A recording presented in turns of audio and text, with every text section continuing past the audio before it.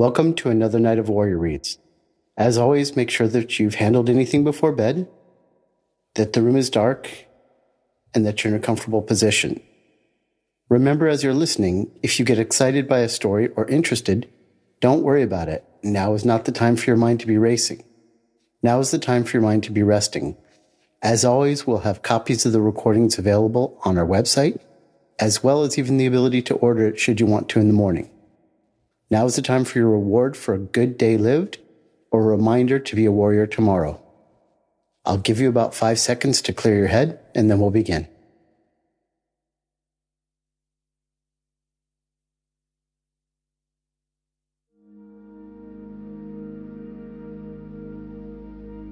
Welcome, warriors. Tonight, our selection is from Slaughterhouse 5 by Kurt Vonnegut. Tonight we'll be jumping into a bizarre story that just doesn't seem to make any sense on the surface.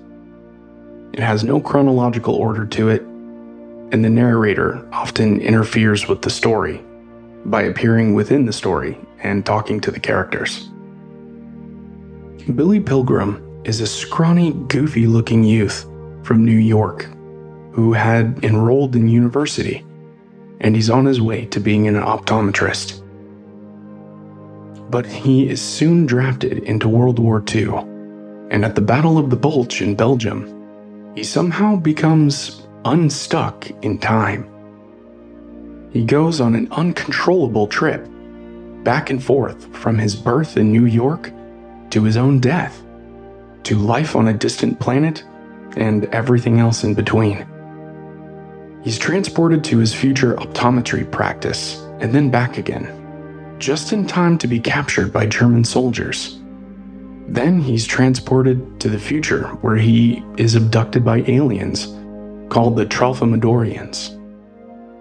He asks the Tralfamadorians why this was all happening to him. They simply responded by asking him why anything. Things just happen, alluding to a cosmic lack of meaning behind much of the universe. Eventually, he winds up back again in the war, in the midst of death. Then he is transported to another planet, where he winds up being kept as a zoo animal alongside a famous actress. He then is sent into the future, where he sees his death, and he's shot in the head by a gunman hired by a resentful person that he met in the war. He is then transported to the war again, where he's being held as a prisoner of war by the Germans inside of a slaughterhouse. It's 1945, and the slaughterhouse is in Dresden, where the great firebombing of Dresden occurs all around him. He is one of the only survivors of the massacre, because he was locked inside of that slaughterhouse. He survives the war and makes it back to New York. And after years of silence on his experiences, he sneaks away from his family and goes on a talk radio show and divulges his experiences live on the air. At this point, Billy's daughter is at her wit's end with her father's odd behavior and just doesn't know what to do with him. So Billy makes a tape recording outlining the details of his own death, which he saw happen in Chicago in the future, after the Chinese had firebombed the city. In the recording, Billy says that he will experience the violent hum of death and will skip back to a different point in his life, because he had seen it all before, because aliens had been tossing him in and out of time. Billy is transported again to Dresden after the firebombing, and wandering through the wreckage, he notices a bird, calmly singing among the carnage. There's a lot more into the story, and it's not an easy book to read. And though the author intended the book to be more or less about the senselessness of war, that's not the main takeaway for us here. You are a warrior, and your role in life, and your role in the history of mankind, is important. That being said, the main sense of the story is that sometimes we are met with horrible things in life that just can't be reconciled. Though for Billy, the main character, it's the horrors of war that he can't reconcile, or wrap his mind around, or understand. But in general, the world does have its tragedy and inhumanity that sometimes can't be made right or fully processed through, no matter how hard we try. Child soldiers killing each other, serial killers, human trafficking, gang violence, the cycle of poverty, natural disasters, disease, mental illness, humans acting like predators on other humans and exploiting them. We see these terrible things, and when you get close to them, or even experience the abominable aspects of life, sometimes no amount of therapy or ayahuasca journeys and prayers can undo what can't be unseen. The existence of evil can wreak havoc on the mind and tear up a good heart. The only thing a warrior is left to do is to accept circumstances that happen in life and continue focusing on the good that's worth celebrating. Look around you and acknowledge the tragedy. Understand that there's only so much you could do, and continue moving forward, embracing your path, and becoming the best you. As always, you can read this book at any time in the future. And if you have some patience and enjoy some absurdity, it's worth the read. But this story is about a soldier who happens to be an optometrist, and he helps us correct our vision of the world that we live in. And he reminds us that sometimes we can't reconcile terrible things that happen. All we can do is move forward on the warrior path, continue to be better every day, and live life the best that we can. And as we continue, we can look at things in a different way. So relax and enjoy. We start with the author narrating the story about Billy. All this happened, more or less. The war parts, anyway, are all pretty much true. One guy I knew really was shot in Dresden for taking a teapot that wasn't his. Another guy I knew really did threaten to have his personal enemies killed by hired gunmen after the war, and so on. I've changed all the names. I really did go back into Dresden with Guggenheim money. God, I love it. 1967. It looked a lot like Dayton, Ohio. More open space than Dayton has. There must be tons of human bone meal in the ground. I went back there with an old war buddy, Bernard V. O'Hare, and we made friends with a taxi driver who took us to the Slaughterhouse, where we had been locked up at night as prisoners of war. His name was Gerard Mueller. He told us that he was a prisoner of the Americans for a while. We asked him how it was to live under communism, and he said that it was terrible at first because everybody had to work so hard and because there wasn't much shelter or food or clothing. But things were much better now. He had a pleasant little apartment, and his daughter was getting an excellent education. His mother was incinerated in the Dresden firestorm. So it goes. When I got home from the Second World War, 23 years ago, I thought it would be easy for me to write about the destruction of Dresden, since all I would have to do would be to report what I had seen, and what I thought too, that it would be a masterpiece, or at least make me a lot of money, since the subject was so big. But not many words about Dresden came from my mind, then not enough to make them into a book anyway. And not many words come now, either, when I have become an old fart with his memories, and with his Pall Malls, with his sons full grown. I think of how useless the Dresden part of my memory has been, and yet how tempting Dresden has been to write about. There's nothing smart to say about the tragedy and horrors that we find in life. Logic just doesn't always apply. When you try to explain something that humans aren't built to describe in the first place, it just turns into a story like Slaughterhouse 5. A timeline that's all messed up and filled with things that make no sense, and it falls at a loss of being able to communicate the gravity of the situation. The book itself is a massacre and has no cohesive timeline and events, and that explains how Billy must have felt about seeing what occurred in Dresden and what he experienced in the war. We live in a world sometimes that's so broken that you can't really pick up the pieces. The only choice left is to look at it differently.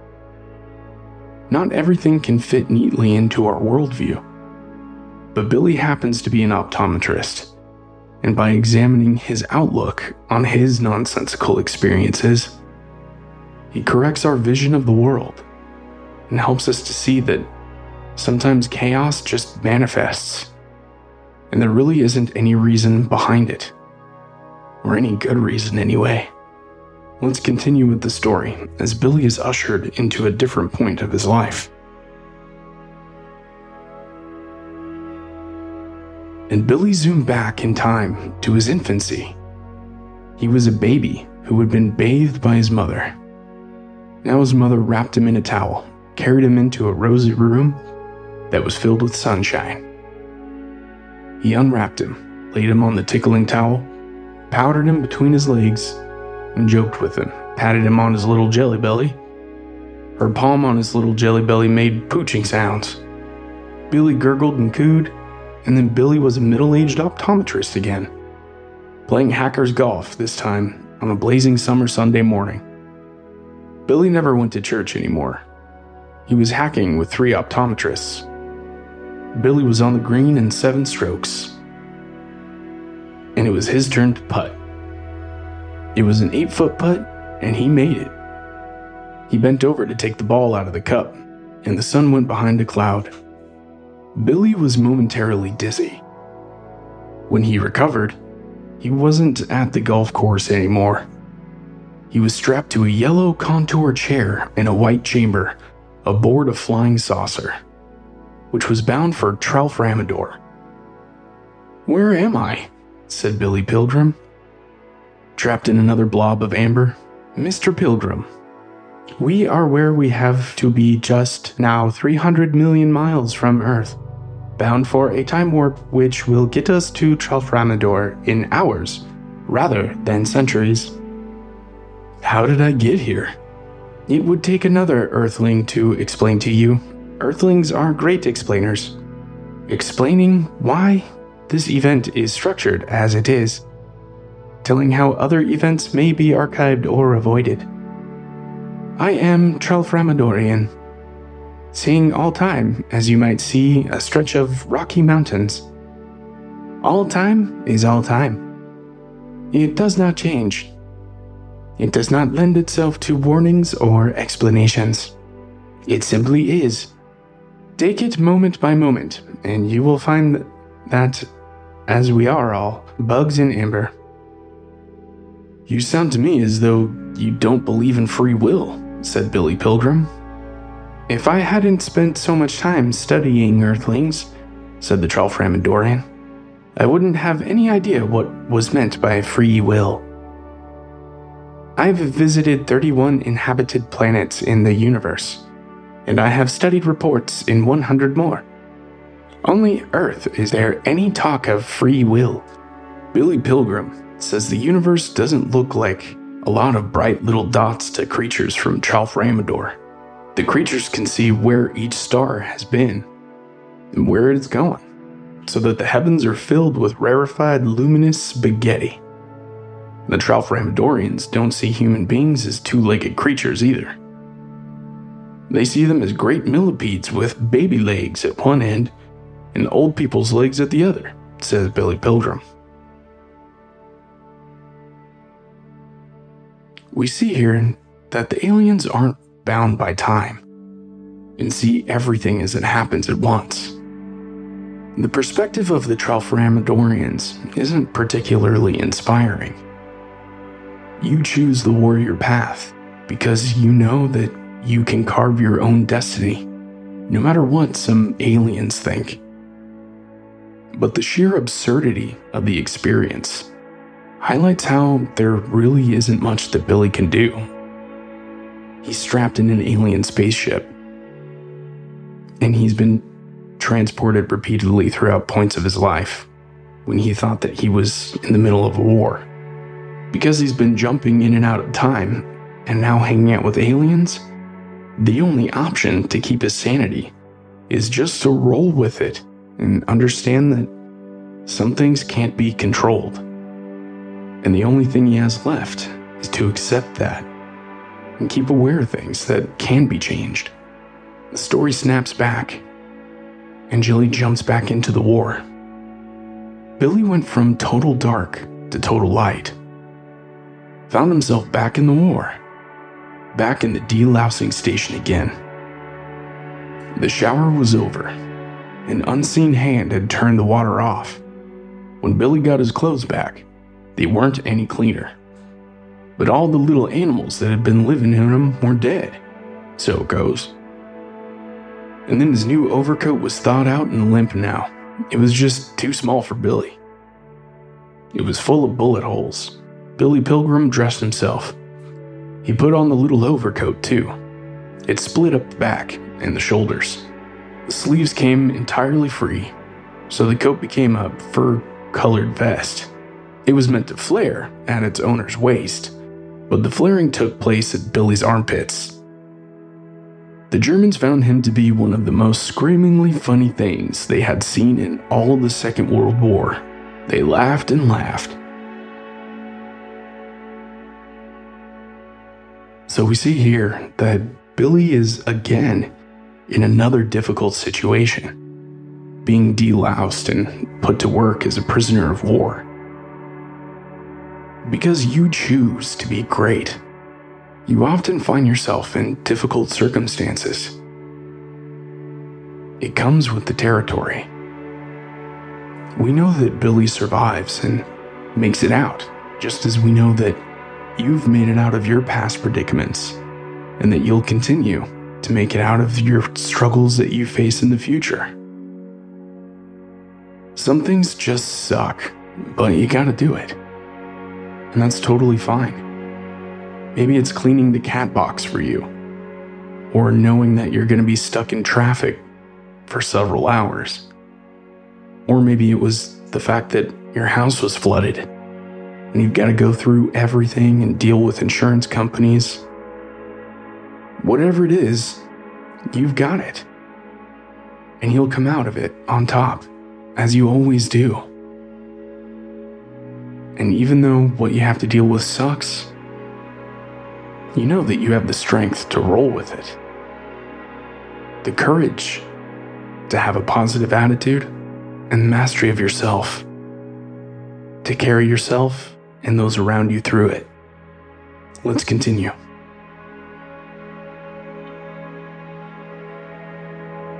Billy found himself paired as a digger with the Maori man who had been captured at Torbuk. A German soldier with his flashlight went down into the darkness. Was gone a long time. When he finally came back, he told the superior on the rim of the hole that there were dozens of bodies down there. They were sitting on benches. They were unmarked, so it goes. The superior said that the opening of the membrane should be enlarged, and that a ladder should be put in the hole so that the bodies could be carried out. Thus began the first corpse mine in Dresden. There were hundreds of corpse mines operating by and by. They didn't smell bad at first, but then the bodies rotted, liquefied, and the stink was like roses and mustard gas. The Maori Billy had been working with died of dry heaves after having been ordered to go down in the stink and work. He tore himself to pieces, thrown up and thrown up. So it goes. So a new technique was devised. Bodies weren't brought up anymore. They were cremated by the soldiers with flamethrowers. Right where they were. The soldiers stood outside the shelters, simply sent the fire in, Somewhere in the poor old high school teacher, Edgar Derby, was caught with a teapot. He had taken it from the catacombs. He was arrested for plundering. He was tried and shot. So it goes. And somewhere in there was springtime. The corpse mines were closed down. The soldiers all left to fight the Russians. In the suburbs, the women and children dug rifle pits. Billy and the rest of his group were locked up in the stable in the suburbs. And then one morning, they got up to discover that the door was unlocked. The Second World War in Europe was over. Billy and the rest wandered out into the shady street. The trees were leafing out. There was nothing going on out there, no traffic of any kind. There was only one vehicle, an abandoned wagon, drawn by 2 horses. The wagon was green and coffin-shaped. Birds were talking. One bird said to Billy Pilgrim, "Booty tweet." And this is how the book ends, seemingly in nonsense. Billy didn't really have anything else to say as he looked around the ruin and devastation of everything. He couldn't control what had happened. He couldn't form words to express what he'd seen. Maybe he tried, but it would have come out no more deep or wise than the words of the bird next to him. And what do you say after seeing an entire city leveled and thousands of lives destroyed? Warriors, you fight to be the best you, and to be a leader and create good in the world. And that is an honorable thing. Sometimes we have the opportunity to reconcile with the terrible things in life, the things that we experience. And having that ability is awesome when it does come. And occasionally, there are things so tragic and horrible that there just isn't a way to explain it away or make it better. But what you can control is yourself, your outlook on life, and how you handle situations that arise. By making efforts to master yourself and become a stronger, more courageous you, the cataclysms of life are made that much more tolerable, and the light that you shine into the darkness that much brighter.